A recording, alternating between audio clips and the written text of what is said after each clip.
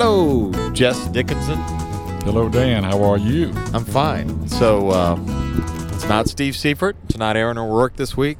It's the Honorable, the lovely, and talented Jess Dickinson. At your service. So, Jess and I are doing what Steve and I did a couple of months back. We're driving back from a festival, talking.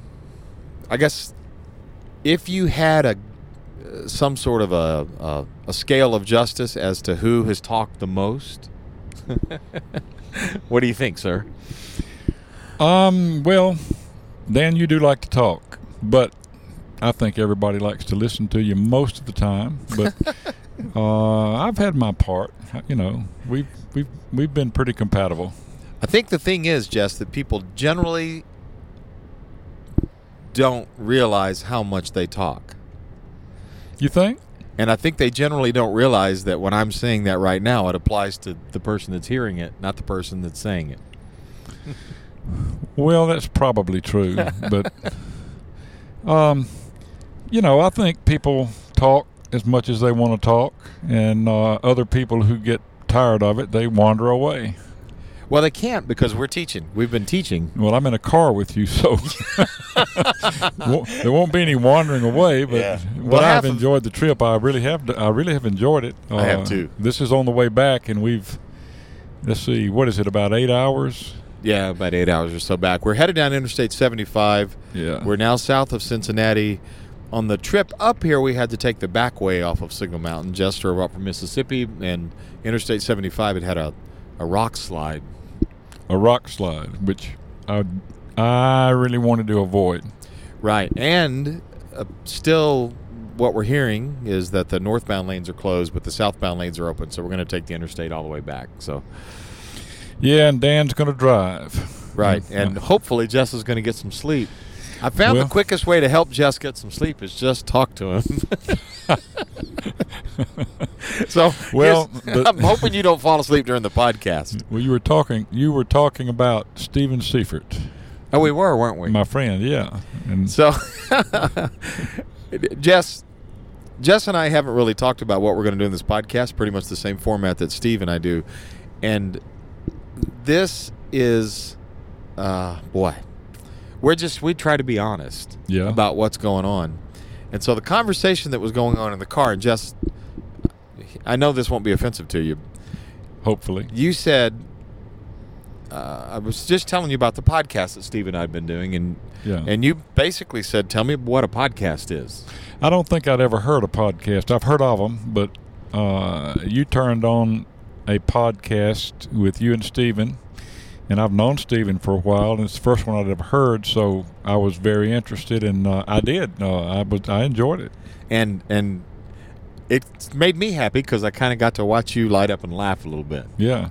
And I'm going to quote you, and you can deny it. Steven, what he's about to say, I did not say. Steve, the words as I recall them were something like... Steven's a lot of fun to listen to when you don't have to talk to him. No, what I said was I really do like this podcast thing because I get to listen to Steven without having to talk to him. Yeah, but I didn't really mean that because I love Steven. He's my friend. We all do. So, hey, anyway, moving on. I do want to get back to the subject that you opened up a minute ago and didn't even know you did. Okay. Talking and teaching. Yes. What's the right balance? It depends, I think. For my classes, it depends on whether it's a tune class or a concepts class or a class where the students want to learn some particular kind of embellishment or how to arrange, or they want to learn chords. I think the most important thing for most of those classes is to have a little talk time at the beginning to make sure they understand where we're headed. Because if you just launch out on a lesson and the students don't know where you're going, they can get frustrated pretty quickly if they don't really recognize, what you're working on right at that moment. How do you know if you haven't talked enough or you've talked too much, Jess? I don't think you really do know that sometimes. You sort of wing it. But you talk 2 or 3 minutes to the class, and then you have them start to do something, so they don't sit there for too long. And I think you can kind of tell by their faces. Yeah.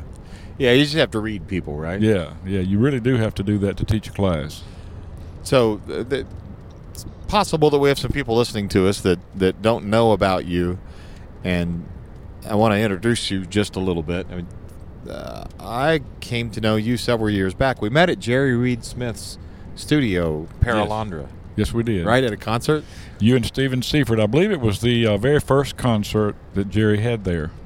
That's right. That was an interesting night. It was. You know what the highlight of that weekend was for me?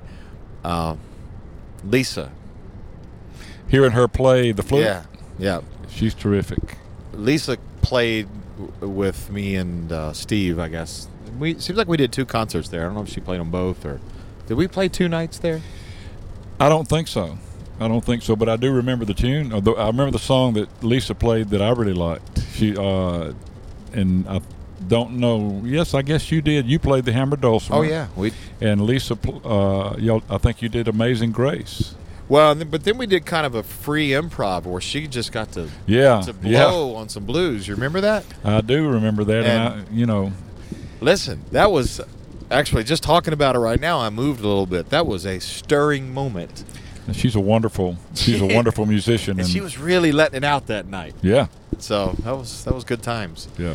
So Jess is sits on the bench on the Mississippi Supreme Court. Am I correct on that? That's right.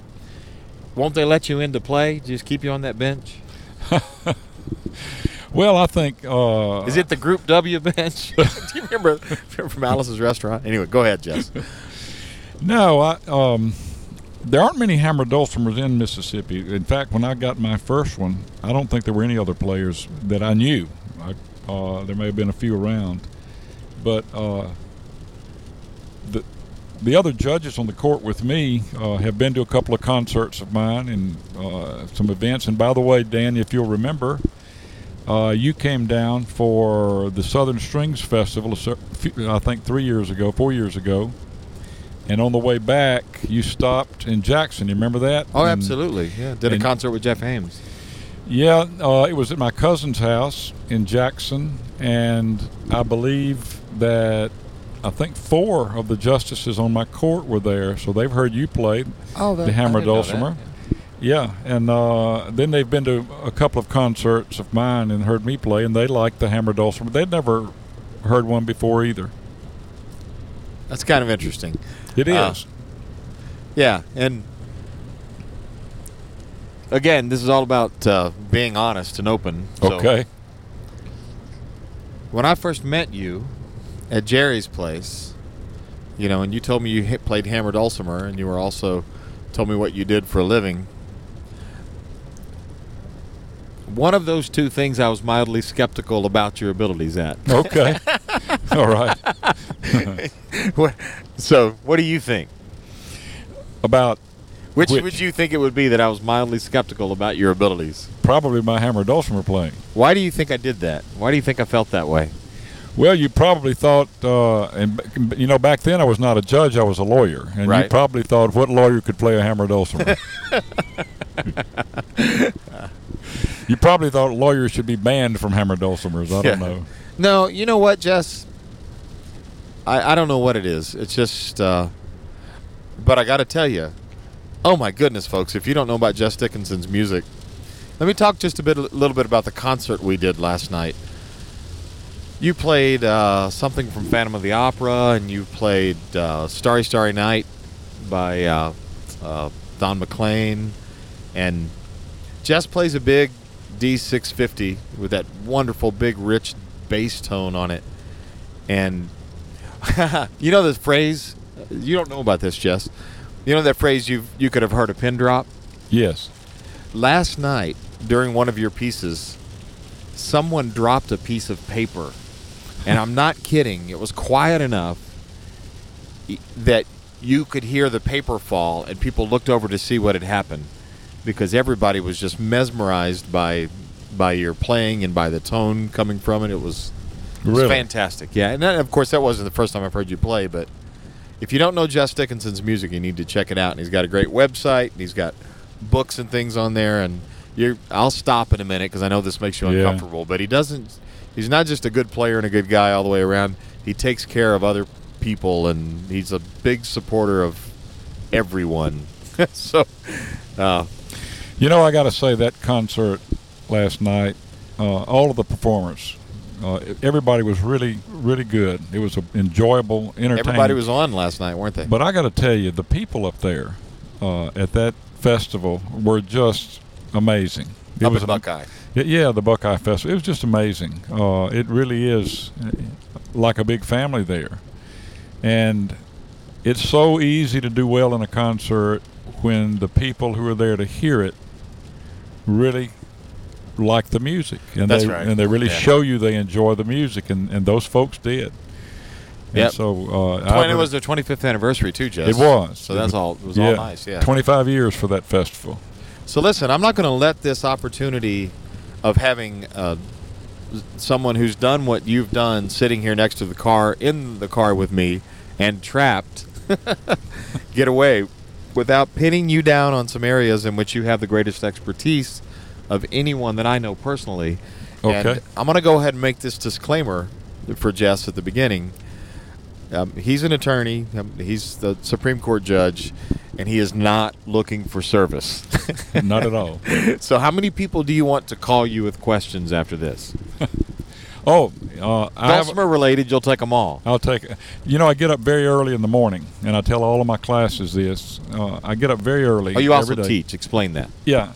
You mean the law school? Right. Yeah, I teach it. I teach at the Mississippi College School of Law. I teach 2 nights a week, and then I'm on the Supreme Court. That's my day job, and then all of the Dulcimer related things I do, I guess, is my true love. Right. My real job.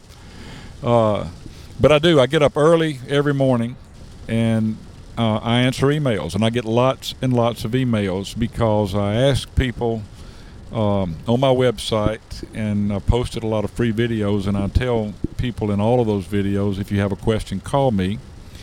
Many times they do or email me, and many times they do, and it's a question I can't answer, but I always send them to somebody who can.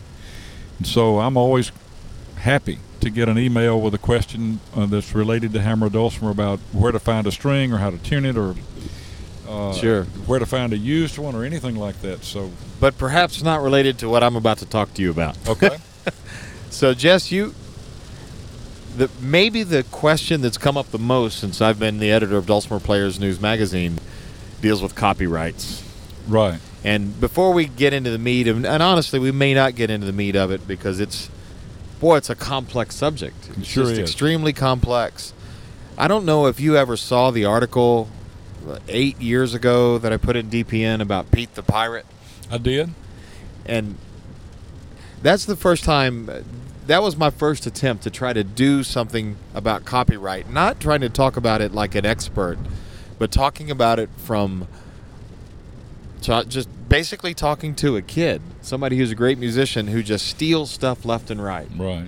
And that was a really frustrating interview I did with that guy because he's a good musician. I couldn't for the life of me understand why he feels like with impunity that he can just, because he can find things on Pirate Bay and he can download stuff that he shouldn't have to pay for anything. So I would just wonder how you feel about that, because we're going to be sort of talking about the other side of that in a bit. But what do you think about that? How culture has changed that way? Well, I don't know why it has, but I do know that with the advent of the internet and the access that people have to music, and all of the scandals that have gone by on stealing music, pirating music, movies and books, and everything. There are so many websites where you can sign up and download everybody's music, and what was the name of that one that got in trouble? I can't remember the name of it. He was the same guy that got involved with the Facebook thing. But I think that for some reason the younger people today don't seem to have had enough exposure to why it's so important for artists, people who work hard to write music and to perform, to record, to get paid for their work. And one of the real problems with that is that the copyright law, to me, in my experience, the copyright law is so complicated and so difficult to deal with. If you wanted to, for instance, you heard somebody's song and you wanted to perform it, and you had a question, is it okay for me to do that? Am I supposed to sign up somewhere or get permission somewhere?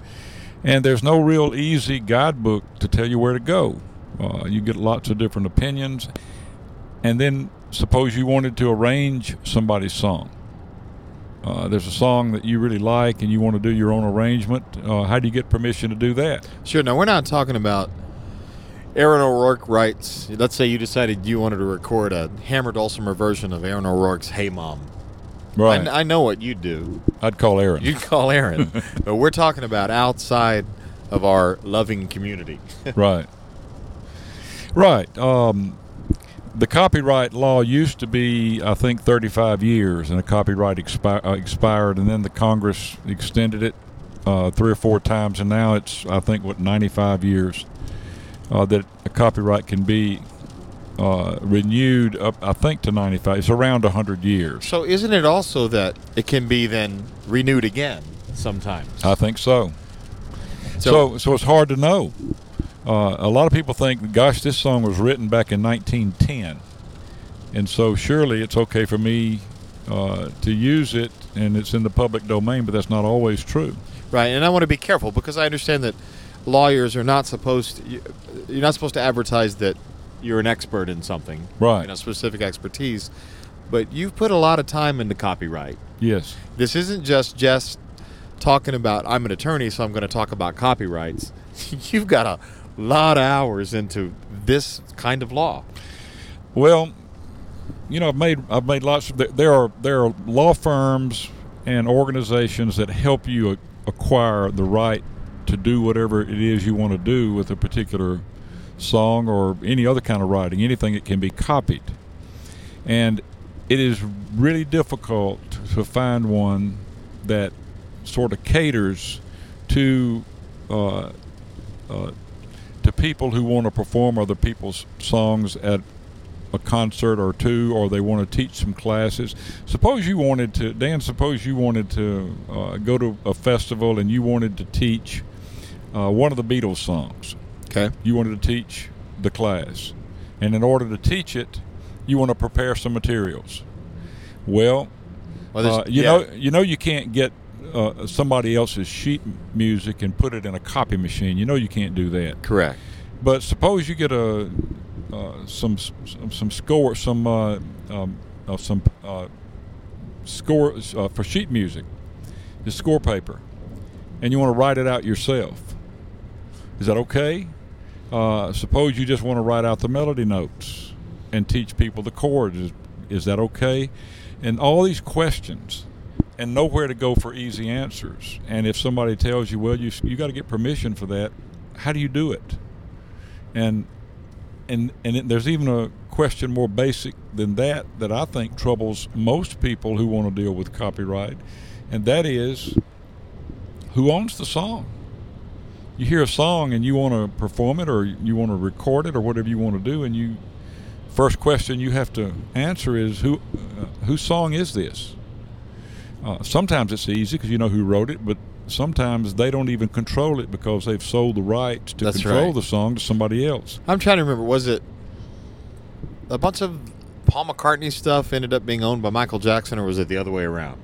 Do you recall hearing that? No, I think Michael Jackson bought it. I'm not sure. Yeah, and that's okay, because that's really not the purpose of this, but that kind of thing happens.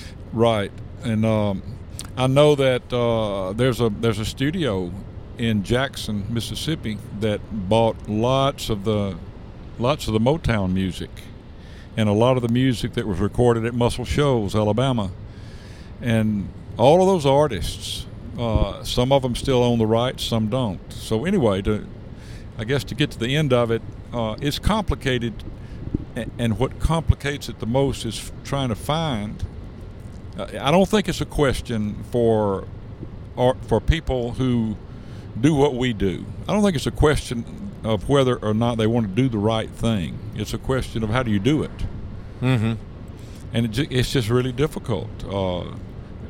I've looked for books and resource information to share with people, and there's just not much out there unless you're really into, you want to produce a collection of writing, a collection of, you want to produce a book with 30 songs in it, and you want to get permission and produce it and sell it. All right, cool. Get as specific as you can about that.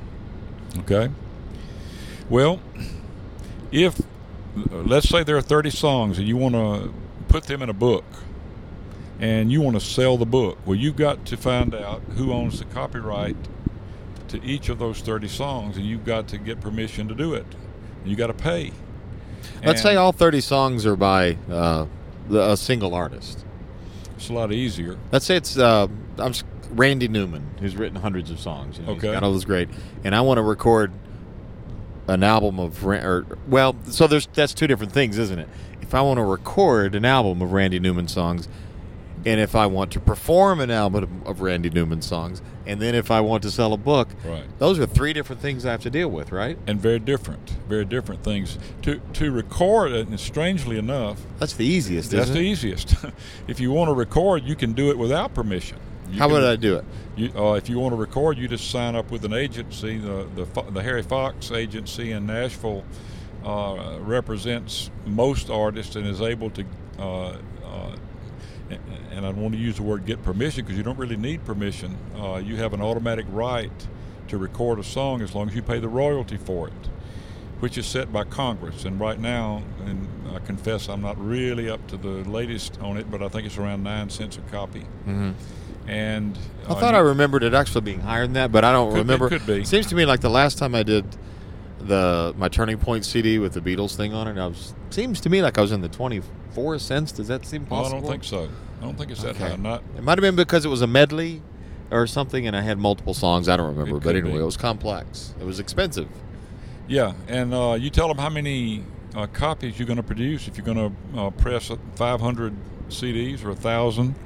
However many you're going to produce, that's what you'll have to pay, and then you can just record the song. And strangely enough, usually when you record a song, you record it with your own arrangement. But if you don't write that arrangement down and sell it as an arrangement, you don't have to pay for it. But if you decide to write down your arrangement and sell it as an arrangement, you have to get permission, and you cannot automatically do that. So here we go. Yeah. So and that's the toughest. If you want to produce your own arrangement of a particular song, you have to contact the representative of the owner of that copyright and get permission.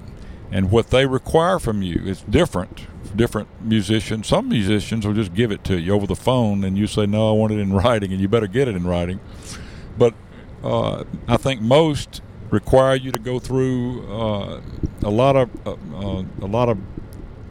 there are a number of requirements that you have to fulfill before you're able to do it, and I'll tell you. One of them is they require you to submit your arrangement on score paper, and it has to be done in, I think, Finale or one. They give you a couple of software programs that they require you to use. You have to give them a file. Yeah, and you have to give them a file with your arrangement on it, and they'll get back to you, first of all, with two answers. One, whether the artist will allow you to produce that arrangement, and then, if so, how much it's going to cost you. And sometimes it's very expensive, $200, $300, $400, just to get permission to do the arrangement. Is it $200, $300, $400 to get permission to do the arrangement plus royalties? Yes. Okay. And you have to pay royalties on what you sell. And how are those? So, the commercial music that I have that I've recorded was submitted to iTunes through CD Baby. So CD Baby's the service that I used. So I used Harry Fox to get my permission. Okay. And then I paid up front for how many CDs I was having pressed. Well, you're done. I'm done. As long as there's no paperwork. You didn't write it down. Suppose you went to a festival next week and you said to the class, hey, I'm going to teach you my version of Norwegian Wood. Okay. And the way I play it is a little bit different from any sheet music you've ever seen, and I'm going to pass out my arrangement. Well, and the answer is, of course it is. Even if you were trying to play it as close to the original as you can and you're playing it on a hammer dulcimer or a mountain dulcimer, it's not the same as, it's not even almost the same. Right. But if you're going to do that, then you've moved into another world. You're no longer in the world of royalties for a recording. You're now making money by distributing somebody else's an arrangement of somebody else's work. You're making tens of twenties of dollars. Oh, tens of twenties of dollars, maybe. But and it's pretty common for people to think, well, I'm doing this free, so it's okay. It's not okay. It's not okay. No, it's a pretty scary thing, and that's why I said in the beginning, the sad part of all of this is that it's just not easy to do. I've thought for a long time it would be. Don't you think it would be really good if some lawyer or some person who knows a lot about copyright and about the business that we're in, hammer dulcimer music and festivals and performing and arrangements and all of that, if somebody would just start a business. Yes, I wish you would. And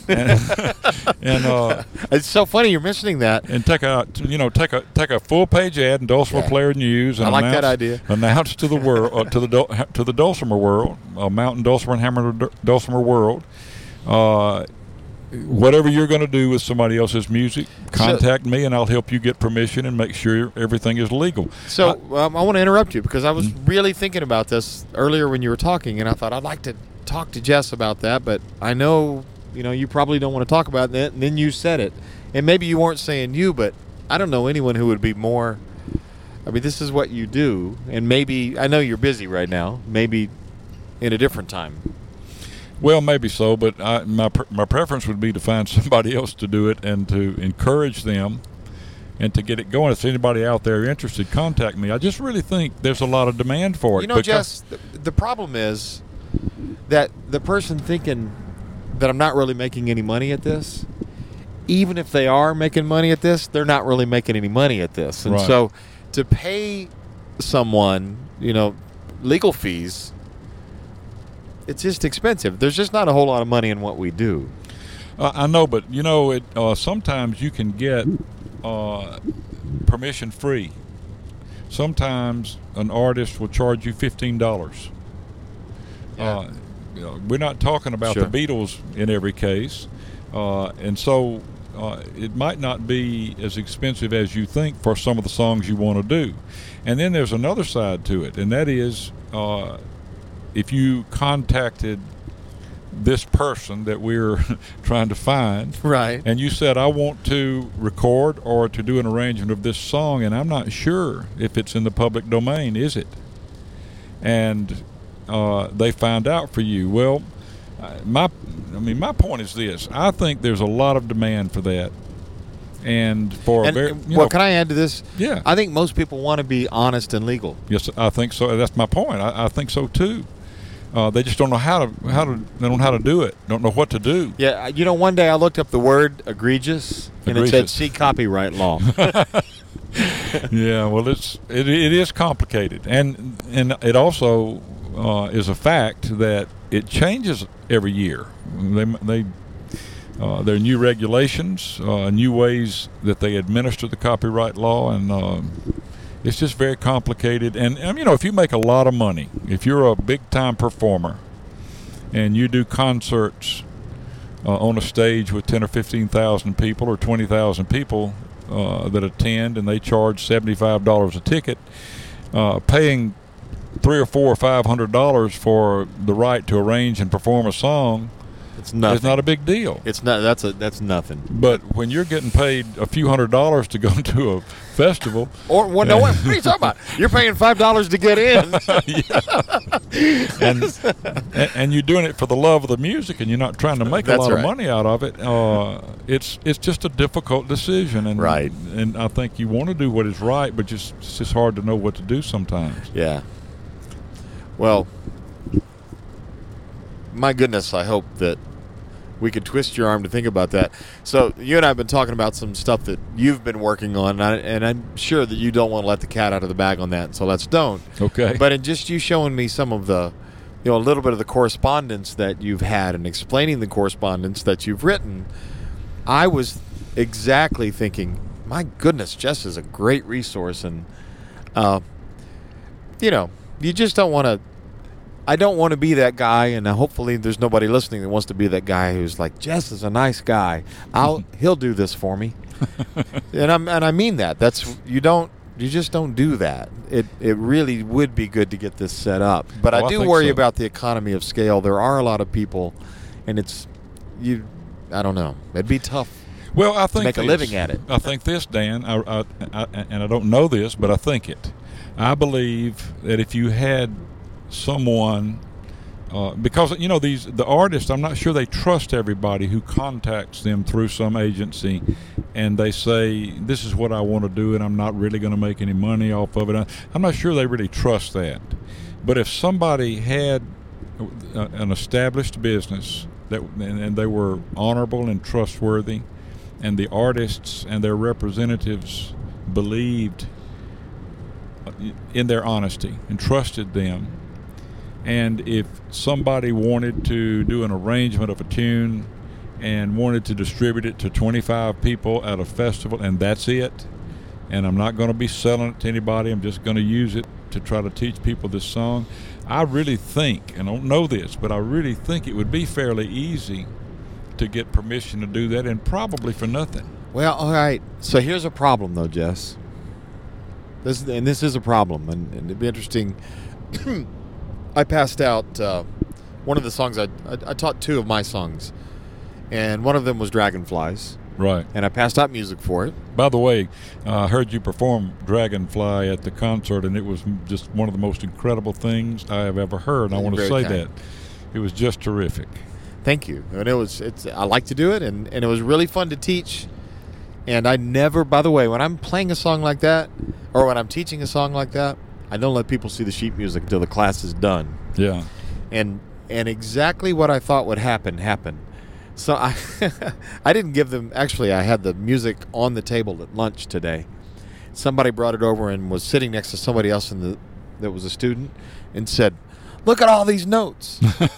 I can't believe we played all these notes. Because it's, when you look at what we do, it's relatively complicated. I'm harkening back to the show we did last week. Yeah. But anyway, someone else who was also in the class came over and said, I want to know if you're okay if we make copies of this for our club, because we'd like to learn this in our club. Now, for my answer, you know what my answer was. Sure. Absolutely you can. And thank you. And I'm honored that you're doing it. And please subscribe to Dulcimer Players News Magazine. I'm serious. I said that's just how I get to do this stuff. And, buy my CDs and that kind of thing. And tell me how cute my grandchildren are. Because that's the kind of stuff that's important in life. That would not work out if this was a Beatles tune. That's right. Well, but you know what, Jess? And this is where I know I'm walking on really shaky ground right now. That's one of the problems with, I just almost don't want to say it, but I'm going to say it. It's one of the problems with clubs. Yeah. Because clubs generally copy a lot of music, and I know there's always people within clubs that say you shouldn't be doing that, and there are people in clubs that feel the opposite. Like, oh, come on, how are we ever going to get to know what this artist does, or how's the music ever going to stand a chance? And it goes back to what you said earlier. It's just so stinking complicated to get permission that sometimes people just go, I'll just do it, and they know nothing is going to happen to them for doing it. Well, as an aside, do you know, Dan, who the biggest offender for violating the copyright law has been over the last half century? I'm going to say the Otis Elevator Company. No. Okay, I was wrong on that one. All right. Churches. Oh, okay. Churches. For years and years, it just was sort of the prevailing thought that music directors in churches could get a piece of sheet music and make copies for their choir. Mm-hmm. And lots and lots of churches did that. It's gotten more sophisticated now, and you really don't see many churches do that anymore, but modern church music now is projected up on a screen, and people see the words up there, and it's the words of Chris Tomlin's song or somebody's song that they've written, and the church has purchased a blanket license to project and to use music, and they've sort of come out of that danger zone.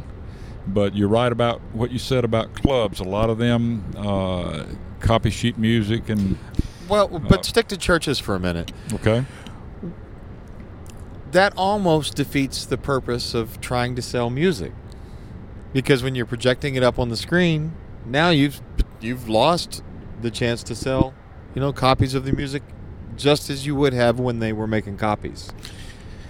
Well, it's the way of the world, It's just like newspapers. Yeah. Newspapers are moving to e-newspapers, and there's going to be less and less in print and more in digital files. Sure. And that's just the way it's moving. So let's hang around this thing for just a few minutes, because it goes back to where I began talking about that article from quite a few years ago about the Pete the Pirate. Right. This kid has grown up with a completely different. It's not that even though every now and then I felt like we're talking about ethical issues, Yeah. But it's a little different from that. Some of the stuff's cultural. If you grew up in a place where there were no apples, and the only time you ever got an apple, that you had to work 2 days to be able to go to the store and get that apple, because you live in the desert and apples just don't grow in the desert. Right. So that apple would have a very high value. But if all of a sudden you move to a place where all you have around you is apple orchards, that you would still probably carry that little bit of thing that you wouldn't, because you wouldn't go into the store and steal a $12 apple. But walking through an orchard, you might still feel an extra bit of guilt, more than somebody who grew up around that, to pull an apple and just eat it, right? That's probably true. And so I'm telling that story from the opposite side, just so you can see that it also works in a different direction. When every piece of music you've ever gotten has been free, or almost all the music you've ever gotten has been free, it just seems silly to pay for it, because it's I don't know. The ethical considerations change, and it's changing because of the technology. Now, I want to go back to recording the commercial music that I've done. When I submit that stuff through CD Baby, and there's other ways of doing it, and then they put it up on iTunes, we're now in a situation where every time that music gets played, there's a royalty paid also. That's a whole other side of it. Every time when it gets played by who? When it gets played by Spotify or iTunes Radio, right, exactly, or by Amazon Prime, that's or right, any of those things, it's all out there, and it's. I don't know. But wait a minute, though. Okay. Most services like that are just like a radio station. They pay. There's a blanket fee. I know you used to be in radio, and as I understand it, they pay a fee to be able to play everybody, a NESCAP fee and a CSAC fee and all of that, and they get to play the whole book of music, and they have to keep up with how much they play, and then they pay for it. Well, but tell me, so maybe I might have been really wrong. You might have just corrected something in my thinking, which has happened multiple times on this trip. Okay. I guess I was always under the impression that if somebody played my Beatles medley on Spotify, and I don't know if you use Spotify or any of those services. I have the free version. Okay, well, but still, the way it works is if you play one of my songs, then I get credit for you having played it. And if I stack you up with about, I'm telling you, it takes about 6,000 plays to make a nickel. Okay. It's really not very much. And I get played a lot. And matter of fact, my Turning Point CD, I guess it was, hit number 3 or something like that on the New Age charts in Japan or some crazy thing like that. And I was just amazed. You got a big check. No, I got a check for like $75. But Spotify pays that.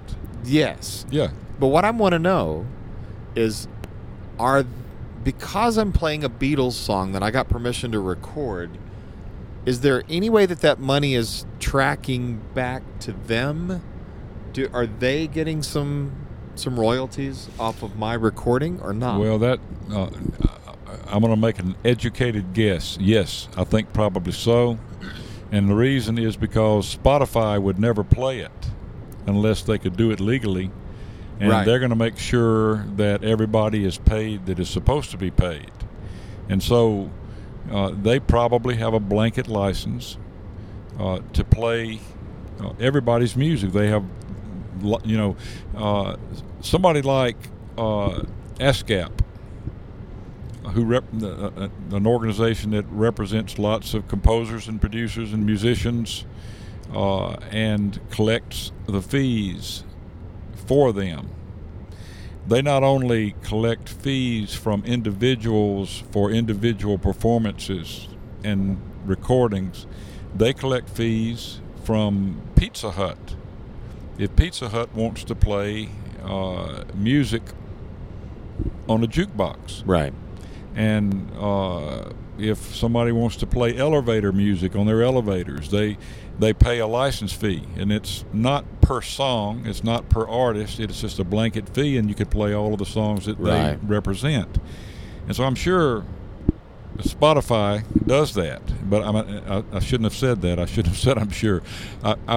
That would be my guess. You expect it. It's going to have to be a pretty complicated machine because, again, going back through the chain, Yeah. I first put my music on CD Baby because it was one of the easiest ones to get to. And then CD Baby, you sign a digital distribution agreement, then CD Baby makes it available to everybody else. Right. And so that's how it gets on everything. So you just imagine how complicated that machine is, that somebody on Amazon Prime could play one of my songs, and then who knows how it happens. Well, now let me just ask you a question. I know that CD Baby sells CDs. Correct. And so I doubt that they get copyright permission for the songs that are on CDs when they just sell a hard copy of a CD. Well, but you have to sign an affidavit that everything is. Right. Yeah, Right. But Spotify actually plays the music. that's right. And so if they play and broadcast the music, they've gotten, I just am fairly confident they have gotten permission to do that. I'm not sure, and I guess we have some listeners who are actually fairly well versed in the tech industry. Some of our West Coast listeners, seriously, if somebody listens to this and you know a little bit more about how that works, because I wonder, Jess, if the actual feed where the audio stream comes from isn't perhaps still at CD Baby. I don't know that Spotify would somehow grab every digital file and have it available. I don't know how that works. For instance, this podcast that we're recording right now, we're recording it on an iPad driving down the highway. Right. And I'm going to do all the stuff to get it processed, and I'm going to submit it not directly to Apple. That's not who it gets sent to. The thing called the RSS Apple just picks it up, and people subscribe to it, and then it shows up in your podcast player, whether it's Apple's podcast player or Podcaster X. There are many of them. Yeah. It's actually playing back off of the DP News website. The DP News website is what streams it down to your podcast app, which makes it look like it comes from Apple. So, there's all kinds of voodoo like that going on out there, and you don't even know where they exist. So, Yeah, but I don't know that. Let's take it from the other end. Suppose you and I wanted to start a business and we wanted to broadcast music and get subscribers. We want to get on the internet and we want to talk people into doing what Spotify does. right. Maybe just dulcimer music. Yeah, just dulcimer music. Okay, we know that our new business where we broadcast over the internet music that was written by and is owned by other people, we know there is a requirement that a fee has to be paid for that. If we just start broadcasting that music and selling subscriptions to our website, and we broadcast that music, we're in trouble. Can we step back just a couple steps? Sure. I want you to continue where you are, but I want to get more specific with this. Okay. In the concert last night, Gary Sager played a couple of... his set was fantastic, by the way. Sure was. I just want to... Gary, I don't know if you listen or not, but... It was terrific. It's...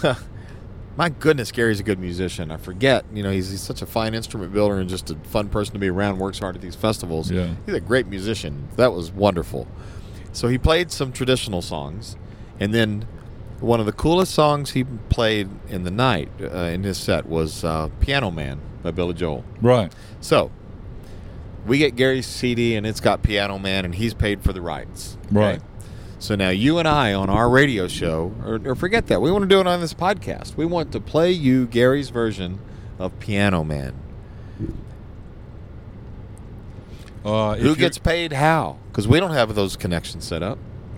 Just because Gary purchased the rights to put that song on his CD does not give you or me the legal right to broadcast it and make money off of that broadcast. So let's say he didn't purchase the rights to put it on the CD, so he didn't put it on the CD, but he performed it live at a venue that pays the ASCAP fees, which I would be where we were, Recreation Unlimited. I'm quite sure they have to pay those fees because they have music, they're playing music all the time. That's a different... But wait a second. We recorded it. We recorded the performance, and we want to play it back on this podcast. You got to pay. Who do you pay? You pay the owner of the copyright. Can I give you a great example? Sure. Let me give you a great example. When I practiced law on the Gulf Coast, I represented the Mississippi Seawolves as a hockey team, which, by the way, won the Kelly Cup one year, which is sort of the Super Bowl of minor league hockey. But at any rate, the owner of the Seawolves purchased a CD that had little sound clips on it, sort of drops, they're called. Yeah. And it had all kind of, an airplane landing and all kind of different things, and then things that they could play over the loudspeaker during a hockey game. Did he purchase it from Hollywood Edge? Because that's one of the big companies that does it. You recall that? I do not know who he purchased it from, but he bought this CD and it had all these sound clips on it. And one of the sound clips, you remember the old wrestling match sound clip, Let's Get Ready to Rumble? That's right. That was on there. And so the Seawolves played Let's Get Ready to Rumble at the beginning of every hockey game. Uh-oh. Well, I got a call one day from a lawyer in California who informed me that we had violated their client's copyright to Let's Get Ready to Rumble. And I said, number one, I can't believe Let's Get Ready to Rumble has been copyrighted. I said, but number two, if it has been copyrighted, it's on this CD that they purchased and paid for. And the lawyer said it doesn't make any difference. If you've got the CD, you can use it. It's for your personal use. But if you want to broadcast it at a venue where you make money, you have to pay for that. And I researched it and found out he was exactly right, and we had to pay him. And so that translates to the question that you just asked. If Gary or you or I purchased the rights to on my CD From Dublin to the Delta, my bluegrass band, we purchased the right to put I'll Fly Away on there. We got permission to put it on there for the number of CDs that we had produced.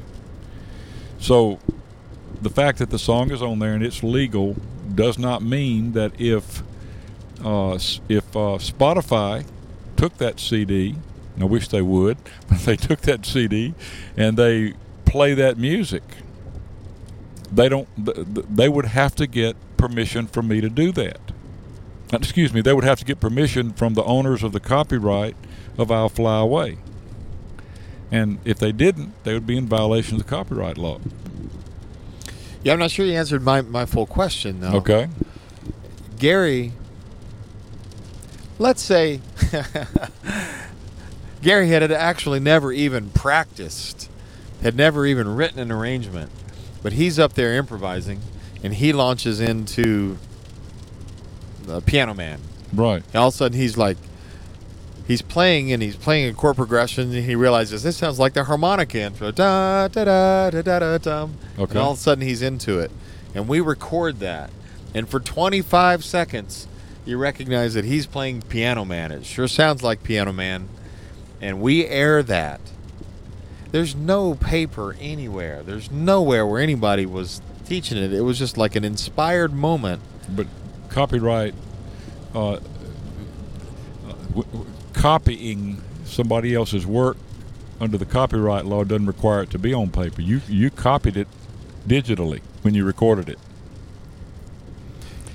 Okay. So do you think that we would be the ones that would be liable for paying that if we aired that? Well, if you copied it and you did nothing with it, it's impossible to get in trouble because you don't do anything with it. You're the only one with a copy of it. But we're going to put it on this podcast. If you put it on this podcast... But the podcast is free. Well, because you perform it free doesn't give you the right to copy it and broadcast it. There are exceptions to the requirement to pay, and one of them is not because I'm going to let people listen to it free. And as I said earlier, that's one of the big misconceptions about the copyright law. A lot of people think, well, I'm not making any money off of this, so surely I don't have to pay, but you do. And another example of that would be, suppose I recorded a CD and put 10 songs on the CD, all of them under the copyright law, and I said I'm not going to pay anybody for these songs because I'm just going to give this CD away. I'm not going to sell it. Yeah, you're still going to... If I got to pay. You got to pay. Yeah. People don't often. Right? They don't what? I mean, people often don't pay. Well, I don't know. You know, really, that would be my guess. by what we're talking about here, every person who made a mixtape for their girlfriend, yeah, at some point, ASCAP could come after them. Well, of course, I don't practice law anymore, and none of the things I've said are legal opinions. But I'll just give you my guess would be there are exceptions that allow certain use of copyrighted material under certain circumstances, and sometimes what people want to do qualifies for one of those exceptions, and sometimes it doesn't. And that gets us back to, I wish there was somebody that people could contact easily and get those kinds of questions who could give you definitive answers. Right, That's right. That would be great. And I think I would think about that like an accountant, because I can do my own taxes. Yeah. But when we stopped doing our own taxes, we stopped paying as much in taxes. Yeah. And I think, seriously, to have someone that you could call that could do that, let's say they said, I'll tell you what, it's $75 and $75 is my fee, and then $15, that's for one, and then $15 per song after that. I'm just saying, I'm making those numbers up. If it cost you $125, even if you found out, look, this is going to cost you $3,000, that you want to know that. You'd want to know it for sure. And the other thing that is really important to remember is, even though it's not very likely, if you violate the copyright law on a small scale, you're not out there with a CD that's selling 1 million copies. You're doing some of the things that we've talked about. It's not likely that you're going to get caught, but if you do, what, Jess? I think it's more likely now than it used to be. Yeah, probably because of digital distribution. Yeah, the CD sales are not what they once were, and everything's becoming digitally distributed, and which means it's not a paper trail anymore; it's an electronic trail. Right. And I think it's funny because if you actually did none of your due diligence, and you just did it, you didn't get permission for anything, you just did it, and you put it out there even digitally, but nobody's going to notice. Yeah, you and I are having this discussion, and we're thinking in a certain tunnel. Okay. That includes the things that we're involved in, Dulcimer festivals and CDs with Dulcimer music, or in performances, the kind of things that we do. But when you stop and think about the questions that are out there for people to wonder about that involve the copyright law, just think about it. I suppose you want to sing a song at somebody's wedding. Suppose you want to sing a song at church. Suppose you want to play guitar for somebody else to sing somebody's song at a concert. All of these things where people get involved with copyrighted music, and the question, am I supposed to pay somebody? Is it okay for me to do that? Or I just think there are so many questions out there from people. Oh yeah. And that's just my point. I just think that if there was some resource, I wish that those who control the copyright world, and there are only a few that do, the big organizations. Yeah. And for little bitty fish like you and me, they're not really interested in having long discussions with us. But I will say, and forgive me if I shouldn't have done this. We can stop, and we don't have to keep this on the recording. But on the way up to this festival, you were telling me about the struggles you were having with one particular project you were working on. Yeah. And while we were sitting there last night, you got an email. I did, and I think it was about 3 weeks ago that I had decided to do a song that I didn't end up doing, but I wanted to do a particular song. I wanted to perform it and to provide some sheet music for it, and so I applied to one of the law firms that represents a lot of the composers. Let me set the stage a little bit. Okay. This isn't Dan, the knucklehead dulcimer player, writing a letter. This is Jess Dickinson, a Mississippi Supreme Court judge, who probably knows how to craft a letter in order to get someone's attention. Well, I wrote him a letter. Well, I did. I sent him an email. That's how you correspond with him. I sent him an email and told him what I wanted to do and that I would like to purchase the right to do it. And 3 weeks went by, I heard nothing. And so I didn't do the song, but strangely enough, while we were at the festival, I got a response from that email. And the response was what I assumed it would be, but I just wish I had gotten it weeks ago. But the response was, okay, you can do it, but you need to send us your arrangement in finale format, and we will submit it to the owner and get back to you and let you know what the fee is going to be. And I just didn't have time to do that. Sure. And even to get back to you, you don't know if that's a year from now or a week from now. Yeah. I mean, if they had responded, and you know what, that response has got to be a stock response. That's a canned thing anyway, isn't it? And I don't even know why that had to go to an actual person. I don't know why they just didn't send me that back, or why they didn't on their website. Why they didn't just say, "Here's what you need to send us," instead of send us an email and tell us what you want to do. But that's the way it works, and it's just, if it's confusing for me and you and people who are involved in the music business to some degree, think about how confusing and difficult it is for the casual musician, person who performs every once in a while, or that they're not really trying to make a living out of music.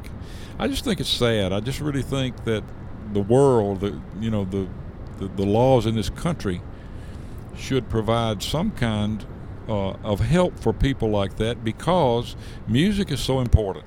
Well, I want to know who to be mad at. Well, I don't know. No, you just don't want to say attorneys. I'm sure attorneys share a lot of the blame, but it's just very complicated law. All of the copyright law all the copyright law comes from the Congress, and if any group of people on earth can make something complicated, it's the Congress. Just take a look at the tax code. Right. But it would just be really nice. And the other thing is that I think it would really be a good thing for composers of music, because I really think it would increase interest in their music, and it would increase the number of people who hear the music, and it would all be done legally. I just think it would be a good thing.